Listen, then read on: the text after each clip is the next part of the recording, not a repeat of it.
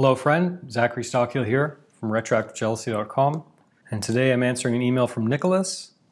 Nicholas writes, can I overcome retroactive jealousy when I know all of my current partner's past?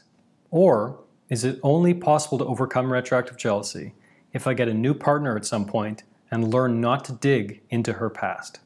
So there's 2 points I want to make in this video. Number one, as you've probably heard me say before, I've been running my website, retroactivejealousy.com, since 2013. I've received thousands of emails and I've heard it all. I've heard the craziest stories you can imagine in terms of retroactive jealousy. I mean, every kind of person's past you can imagine, guys who've... I'll spare you details, because I don't want to trigger anyone by talking about, some of the emails I get, but I've heard a lot of different stories from a lot of different people, and I'm more and more convinced every day that there are certain bedrock principles, bedrock ideas, bedrock practices, bedrock exercises that will help just about anyone overcome retroactive jealousy. You can learn a lot about them on this channel, my blog, retroactivejealousy.com, obviously my guidebook, Overcoming Retroactive Jealousy, my online course. I really believe in what I put out there on this channel.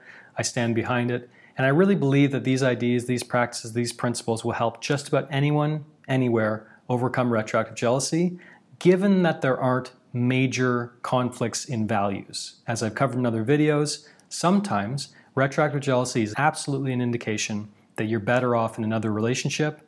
I've covered that, I think, a lot in my blog as well as on this channel, so I'll post some more links in the description to learn more about that. But other than that, you've probably heard me say it a lot, but overcoming retroactive jealousy is absolutely possible. I've got tons of proof, aside from my own personal story. And yes, I think just about anyone can beat this if they have the right mindset, the right perspective, and the right tools. That said, now I want to get into the second part of your question. You mentioned that, should I just break up with my current partner and I'll find someone new and I'm just never going to talk about the past? So I want you to take a moment to really play that scenario out. So try to imagine this, where you meet a new woman and you know in the back of your head that you have this history of retroactive jealousy. This has been an issue for you that you've never fully conquered. You've never fully addressed it. You've never fully put in the work to really beat it and put it to bed. So what are you going to do for the rest of your life with this woman? Are you just going to tiptoe around her past all the time, like living with this sense of anxiety that if anything about her past comes up, it could trigger everything all over again? To my mind, that seems like a pretty lousy way to go about living. And you're never really going to be able to just kind of relax and sink into the bliss of loving someone and really enjoying your relationship if you're constantly kind of worrying about whether or not they're going to bring up their past. Because think about it. We all have a past. We all have history. We all have life experiences and past lessons and stories from our past that are fun to talk about, and things about our past that are going to come up at some point. Whether it's a parent bringing it up, or an old school friend, or an old, someone at work, or whatever.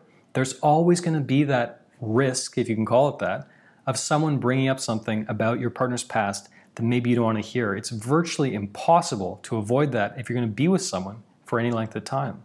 This is why I'm so passionate about helping people overcome retroactive jealousy, because it's just no way to live, And you're your own man. You can make your own choices. If you feel like this isn't the relationship for you, then, Godspeed, and I hope things work out for you. But for anyone wondering, about this option of if I break up with my partner and then I'll just find someone new and we'll never talk about the past, it's not a real solution. And I have many emails from people who suffer from retroactive jealousy in consecutive relationships until they put in the work to overcome it.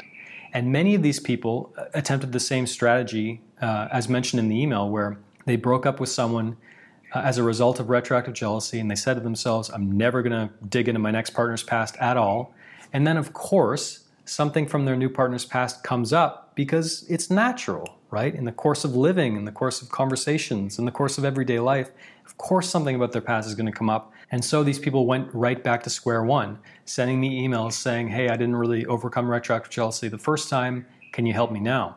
So for anyone struggling with this, I've provided a ton of resources on this topic, either on my YouTube channel or at my blog, retroactivejealousy.com. I also offer a guidebook and an online course and private community, which thousands of people have found very helpful. There's all kinds of resources for you. If you're interested, please have a look at retroactivejealousy.com. Thanks for listening to the Zachary Stockill podcast. If you enjoyed this podcast, please be sure to subscribe and leave a rating and review on Apple Podcasts or your podcast app of choice. To learn more about my work on jealousy, relationships, and more, please check out my YouTube channel at Zachary Stockhill. For information about my online courses, books, and coaching service, please visit my website at retroactivejealousy.com.